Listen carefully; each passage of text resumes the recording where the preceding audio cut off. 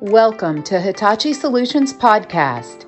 Join us as we talk with our skilled professionals and experts, exploring how customers, like you, are delivering business outcomes, tackling business challenges, and accelerating their business initiatives, leveraging Microsoft applications and technologies. Hello, welcome to Exchanges with Hitachi Solutions. I'm your host, Brad Koontz. Thanks for joining us today. We've got a great topic today. Today's topic is defining what digital front door means for you and your organization. I've got some great guests here today. I'll let them introduce themselves. First of all, Jonathan, we've talked on this show pretty recently, but welcome back. Yep. Howdy. Yep. Jonathan Yundt, Industry Director with Hitachi Solutions, focused on the healthcare and insurance industries. Been with Hitachi for about 3.5 years, been within the Microsoft channel for, I don't want to date myself, I think 13 years now. So I'm 28, so I started when I was 15. That's a great. It's like you're like the Doogie Howser of enterprise software. Pretty much. I like it. That's great. And also joining us, Leah Bowling. Welcome. Thanks, Brad. Hey guys, Leah Bowling here. I've been with Hitachi for about a decade, working primarily in the insurance and healthcare sector. And before that, I was a user of the Dynamics stack, the Microsoft stack. So been in the channel about the same amount. I'm 27 though. I'm younger than Jonathan. I'm 27. Another Doogie Howser success story. This is great. It's amazing. It's on the same podcast too. You know? I feel bad for the kid because I felt like he kind of missed he missed some childhood. He missed the college experience. You know, I just never felt great about that story. I felt guilty. Yeah, I enjoyed college. It was a good 4 years. So I definitely felt like he had a lot of pressure so early, so young, so much pressure. Who's going to let a 15-year-old? You can't even drive a car. You know, how are you? Yeah. Like, who's going to let them make that kind of decision, though? I not me. He was adulting way early. Yeah, he was adulting way early. I'd ask for a second and a third opinion if need be. Yeah. Agreed. I concur. Well, I concur. Thanks for joining the Doogie Howser podcast. Today we're talking about digital front door, and I'll make a confession. I wanted to make sure that I got the definition of this correct before we had this conversation. And so I binged it, as one does. And I got a whole lot of information about door locks on your front door that have digital combinations. And I don't think that's what we're talking about here today. It's not, Brad. It's not. No. But you're not alone in the confusion. I think that's why we're all here, because it's not uncommon that it's a buzzy word and people are talking about it, but everyone's got a different flavor and definition. And it sounds like Bing's got its own flavor and definition. So it's a common problem.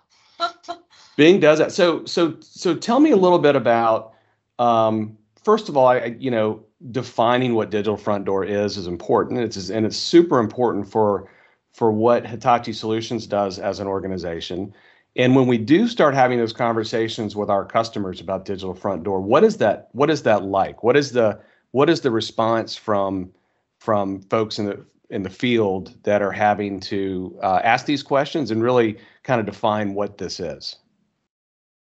So I think that it is something that everyone's got a different flavor or version of, and at the crux of it though is the intent behind it is to improve the members' experience, the patient's experience, the constituents' experience interacting with our organization. That's the whole point. That's what everyone's grand goal is. That's that's the vision is. And a lot of times we hear it boiled down to make us easier to do business with. That might be a way that they kind of describe it, but that's the goal.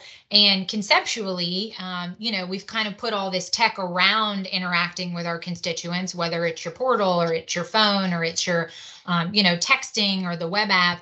And so they're trying to get their arms wrapped around how many different ways you might interact with that organization and how many different experiences you might have in those various different components. And so the digital front door by some definition, by my version of it, represents all of those channels and the ability to have a consistent look and feel and smell across all of those channels, so that you know, walk in the proverbial front door and feel like, you know, it's your neighborhood shoe store, or it's your neighborhood, you know, insurance broker, and they know you Pharmacy, and they know your family. Yeah. Your neighborhood pharmacy. And so, I mean, that's the goal. That's what they're trying to do. And that's oftentimes the theme of the conversation. Help us be better. Help us be easier to do business with across the multi-channel. But not everyone agrees that it's multi-channel. Not everyone agrees that it's all channels, and that's okay too. And I know Jonathan's talked to some customers who think it's a more these channels and not those channels, or different flavors of it. But I think that's the, you know, that's kind of the crux of the digital front door at large. Yeah, it's that engagement, Brad, as Leah is saying. It's that consistent engagement, and it's that experience for our constituents. She hinted at it. It's the external constituents, and so if I'm a provider, you know, it's our patients, or it could even be, you know, a referring provider, or you know, you think of all the different relationships that a you know, provider group is going to have. It's the ability for them to have a consistent engagement model for us, regardless of channel. And then the inverse is also true. So you want to have a very friendly experience, and you know, intuitive experience, and you know, what's in it for me kind of perspective for your internal constituents, your users that are supporting that digital front door. It needs to make sense and be thorough and applicable for them as well. So we hosted a webinar recently, really focused on digital front door for healthcare. And one of the poll questions that we had was, does your organization have a cohesive definition of digital front door? As we're here trying to define that. Yeah. And I was surprised about the number of organizations that said no, or that they're not sure, that it's not something that's been top of mind. Yeah, and I think that's sort of what we're helping organizations unpack, because it's not uncommon that we come to the table with, you know, and if you think about the problem set, if you truly mean all experiences across your organization, it's multi-department. You're talking about member services, you're talking about the product team, the marketing team, maybe the billing team, the scheduling team. It's a lot of different departments involved in that touch point with the consumer. And so that's why you get so many different definitions of it, or not a cohesive one, because there's a lot of opinions in the room of what their perspective on it is. And so we are oftentimes trying to help our clients just get to a single definition.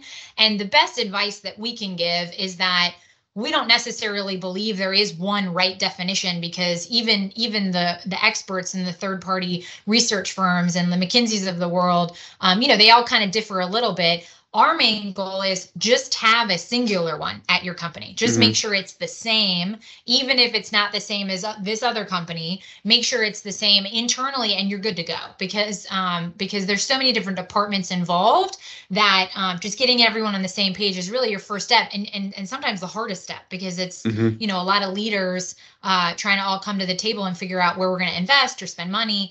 And just getting that definition right and cohesive is a big step. The poll kind of alluded to that, Brad. Yeah. So when we think about that, and we think about defining, I mean, are we talking about this because these organizations have a lot of constituents, right? So you've got patients, you've got physicians, you've got employees, you've got payers. So that kind of complex matrix of relationships has got to be tough to keep that definition straight. Yeah, and so Leah kind of hinted at it. It's a matter of, you know, who is, if I'm an internal constituent, I'm a user, and I'm logging in to support, or you know, I need to support for, let's say I'm in care management, and I need to support the social workers, the school that, you know, my patient is where my patient attends, the parents and the guardians. Think of all those different people that need to engage with me, and I need to support.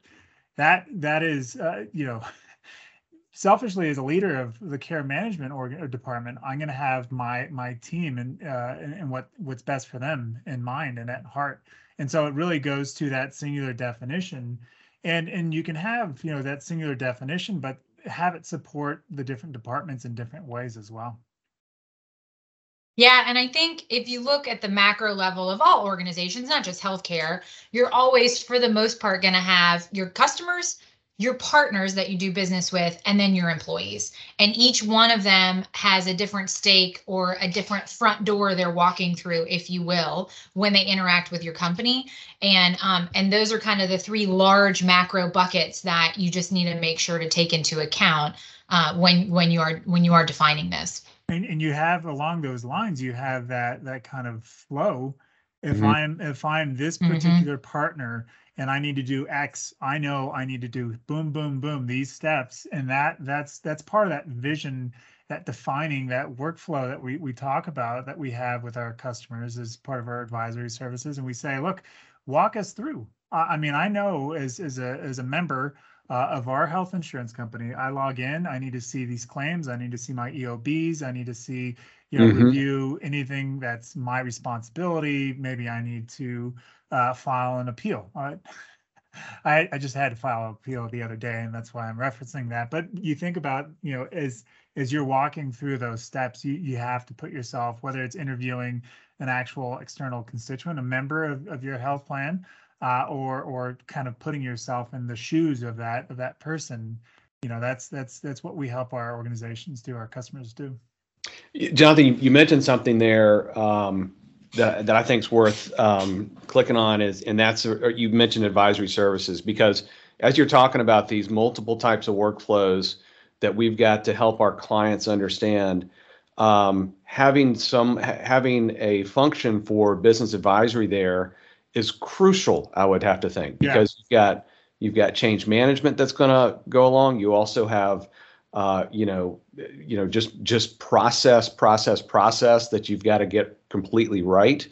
But also, I would think that there is a user experience piece of this that really, to me, it's, if you talk about all the pieces of this, to me, that's kind of the defining thing, right? That's the gel. Yeah. And that without that, it could be the prettiest Excel spreadsheet you've ever seen, but if it's hard to use, it's going to blow up. And so having that advisory service, you're right. It's not just the consulting piece, but it's also looking at the change management. So how is that going to impact our internal and external constituents? What's the user experience? So how, as few clicks as possible, that's crucial. Having to do 20 clicks to get to the endpoint, that's going to drive anybody insane. So that's all part and parcel of what we deliver and how we help our clients delight their clients. Now, I think that brings up a really good point, because we often will work with an organization who has a good CSAT score, right? It's positive. And so they're kind of wondering, how do they improve or move the needle on their CSAT score? But when we peel back the onion, what you discover is they have a terrible website, but when the person called in and talked to the rep was extremely well trained. And so they were delightful on the phone. It took them a while to get to the information, but they were helpful. They got to the answer that they needed. And so the scores can be a little tricky, because a true holistic approach includes OCM, that training component. It includes the adoption. It includes also the really good looking website. And so sometimes even the scores themselves that the company is receiving can be a little deceiving, because they get constant complaints about the website, yet their CSAT scores are high, and they're going, what's going on here? And it's because a true digital front door strategy is a real holistic approach. It does require advisory services. It does require good internal training, and it also requires really good experiences, nice, easy to use portals, apps, whatever you want to call it. And I think that's oftentimes another area of confusion for our clients, because you got to kind of peel through some of the information and data to really see where the money and investment needs to be spent to move the needle or to elevate the experience up. Yeah, and I think that when you kind of put all that together, and you're talking about the CSAT scores, and it's not always just the digital side. Sometimes it can be the fact that they've got excellent customer service. I mean, that stretches beyond healthcare, right? And insurance, I mean, there's probably we could probably think of some consumer goods examples of things. I've got one. Oh, do you? Well, I've got one around shoes, Brad. I'm always working. It's always about the shoes, right? It always. So for those in the audience, every time Brad and I talk, he swears that every conversation ends with shoes, and somehow it magically does. I don't know how, but I'm gonna bring up shoes. Well, and that's a good point too, Brad, because a lot of the pressure in healthcare is coming from retail. It's coming from the Ubers, the Amazon apps, because consumers have been interacting with those experiences and are looking now to healthcare and insurance and these regulated industries and going, come on, guys, like we expect better. We have higher expectations. We're getting this great white glove service over here. And yet I call you guys and I have to repeat my information 15 times. So that's exactly where the pressure is coming from. And I've got a great digital front door, example. And I think oftentimes we hear the bad ones, but that's really the North Star, is how retail's been doing it for years and years, and the experience you have with the retailers that do it really well in that consumer market, and the pressure that's really driving this, plus the remote world we all found ourselves in recently. But that's where the pressure is coming from. That's where that's where that elevated experience expectation is coming from. So I'll share my shoe story, and then I think Jonathan's got another one in a different bent for his digital front door. Yeah, the inverse. So I ordered some shoes online for my husband from Zappos, and then they needed to be returned. They didn't fit or whatever. And so he decided he was just going to call the 1-800 number or whatever it is, instead of trying to find the email and do all that. He just said, I want to talk to someone, I'm just going to get this done. So he calls, and the rep's last name happened to also be Bowling. And so they played the name game for, a couple minutes, trying to see if we were like commonly related to anybody. And then she had done an ancestry, tree, and then told him the origins of the name. And I mean, they had a lovely conversation for half an hour. And he gets off the phone, and I'm like, who have you been chatting with for half an hour? Jake at State And he Farm. said, well, yeah. Exactly. Jake at State Farm. And he was like, I just returned the shoes and it was great. And I have some origin information about our name. And so I think that is what they're trying to recreate. When you used to shop on Main Street, you'd walk into the local pharmacy and they knew you and they knew your personal story and your family and your kids. And you might have even had an account. They just put things on. And I think that we've lost a lot of that with the, the transitory nature of our world, and with how digital our world has become. And so they want to bring back that vibe, the Zappos vibe of let's have a real human to human conversation. I know you are trying to transact something here. You're trying to transact the return of some shoes. But let's just talk. Let's just be humans. And what does that look like? And so I think that's a perfect example of a very positive digital front door experience. It was over a digital channel, and he walked away feeling great. And now, is a proponent for me buying more shoes online, which I'm happy about too. That's incredible that was your takeaway. That was my takeaway.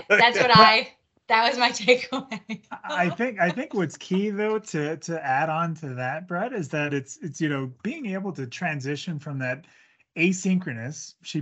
Did you buy it online, the shoes from their website? I did. I had a complete digital transaction, no human being. That's right. And then it escalated to asynchronous, but there's a similar experience. I think that is crucial. Yep. That's a point that we should probably extrapolate a bit here, is that, doesn't matter whether it's telephonically or text or chat, you want to have that consistent experience for both your employees and your customers. And so it's a good segue to my story.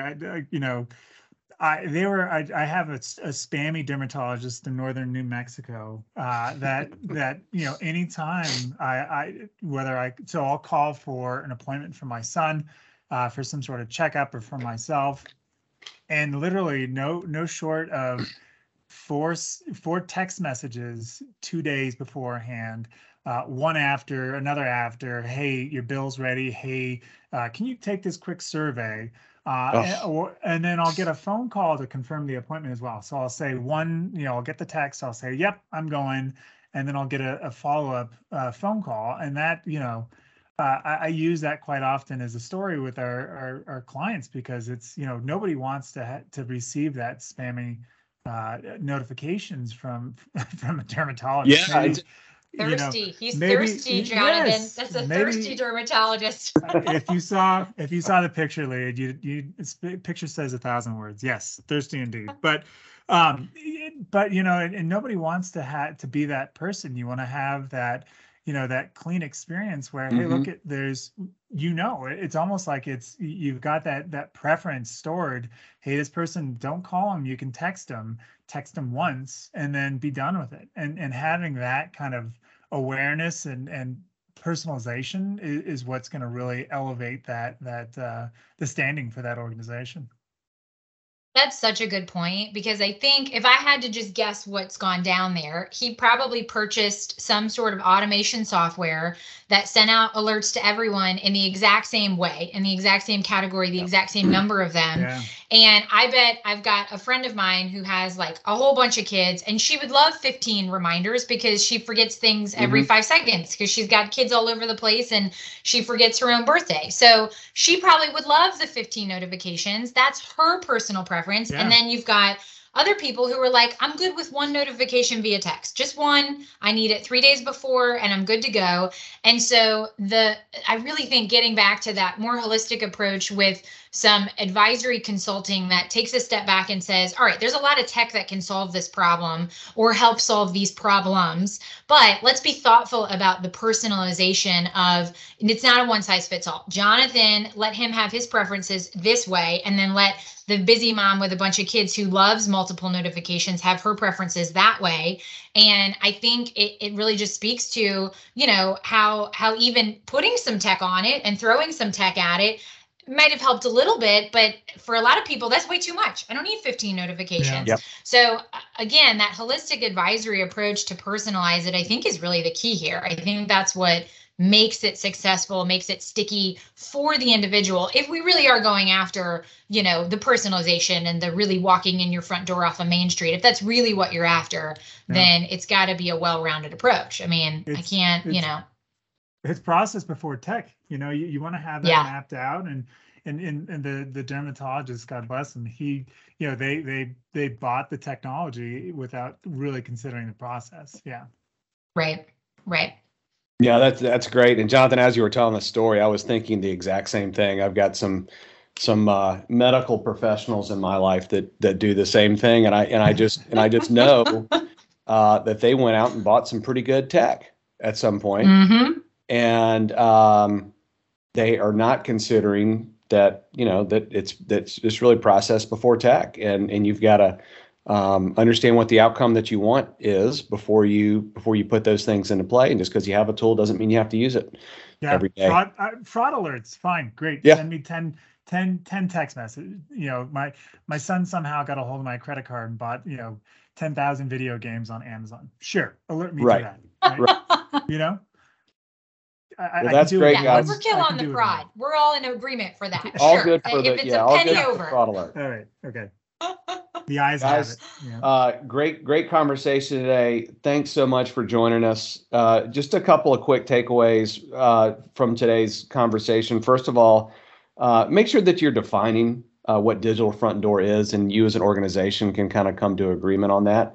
I think it's so important when we're talking about new ways of looking at tech.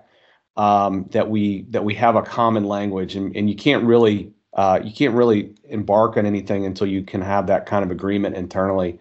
So that's really the first one. And then secondly, the importance of change and process and user experience in these things it's so very important. And the last kind of bad example that we just listened to was a case where the tech was there, but the other pieces around change, process, and user experience just wasn't. And it's really kind of summed up by Jonathan a second ago, is that process before tech. And join us next time as we take a deeper dive into Doogie Howser and other great sitcoms from the 80s. Thanks, guys. Appreciate it. Talk to you next time. Bye, gang. We are Hitachi Solutions. a global team of innovators who support our customers' data and business system modernization initiatives.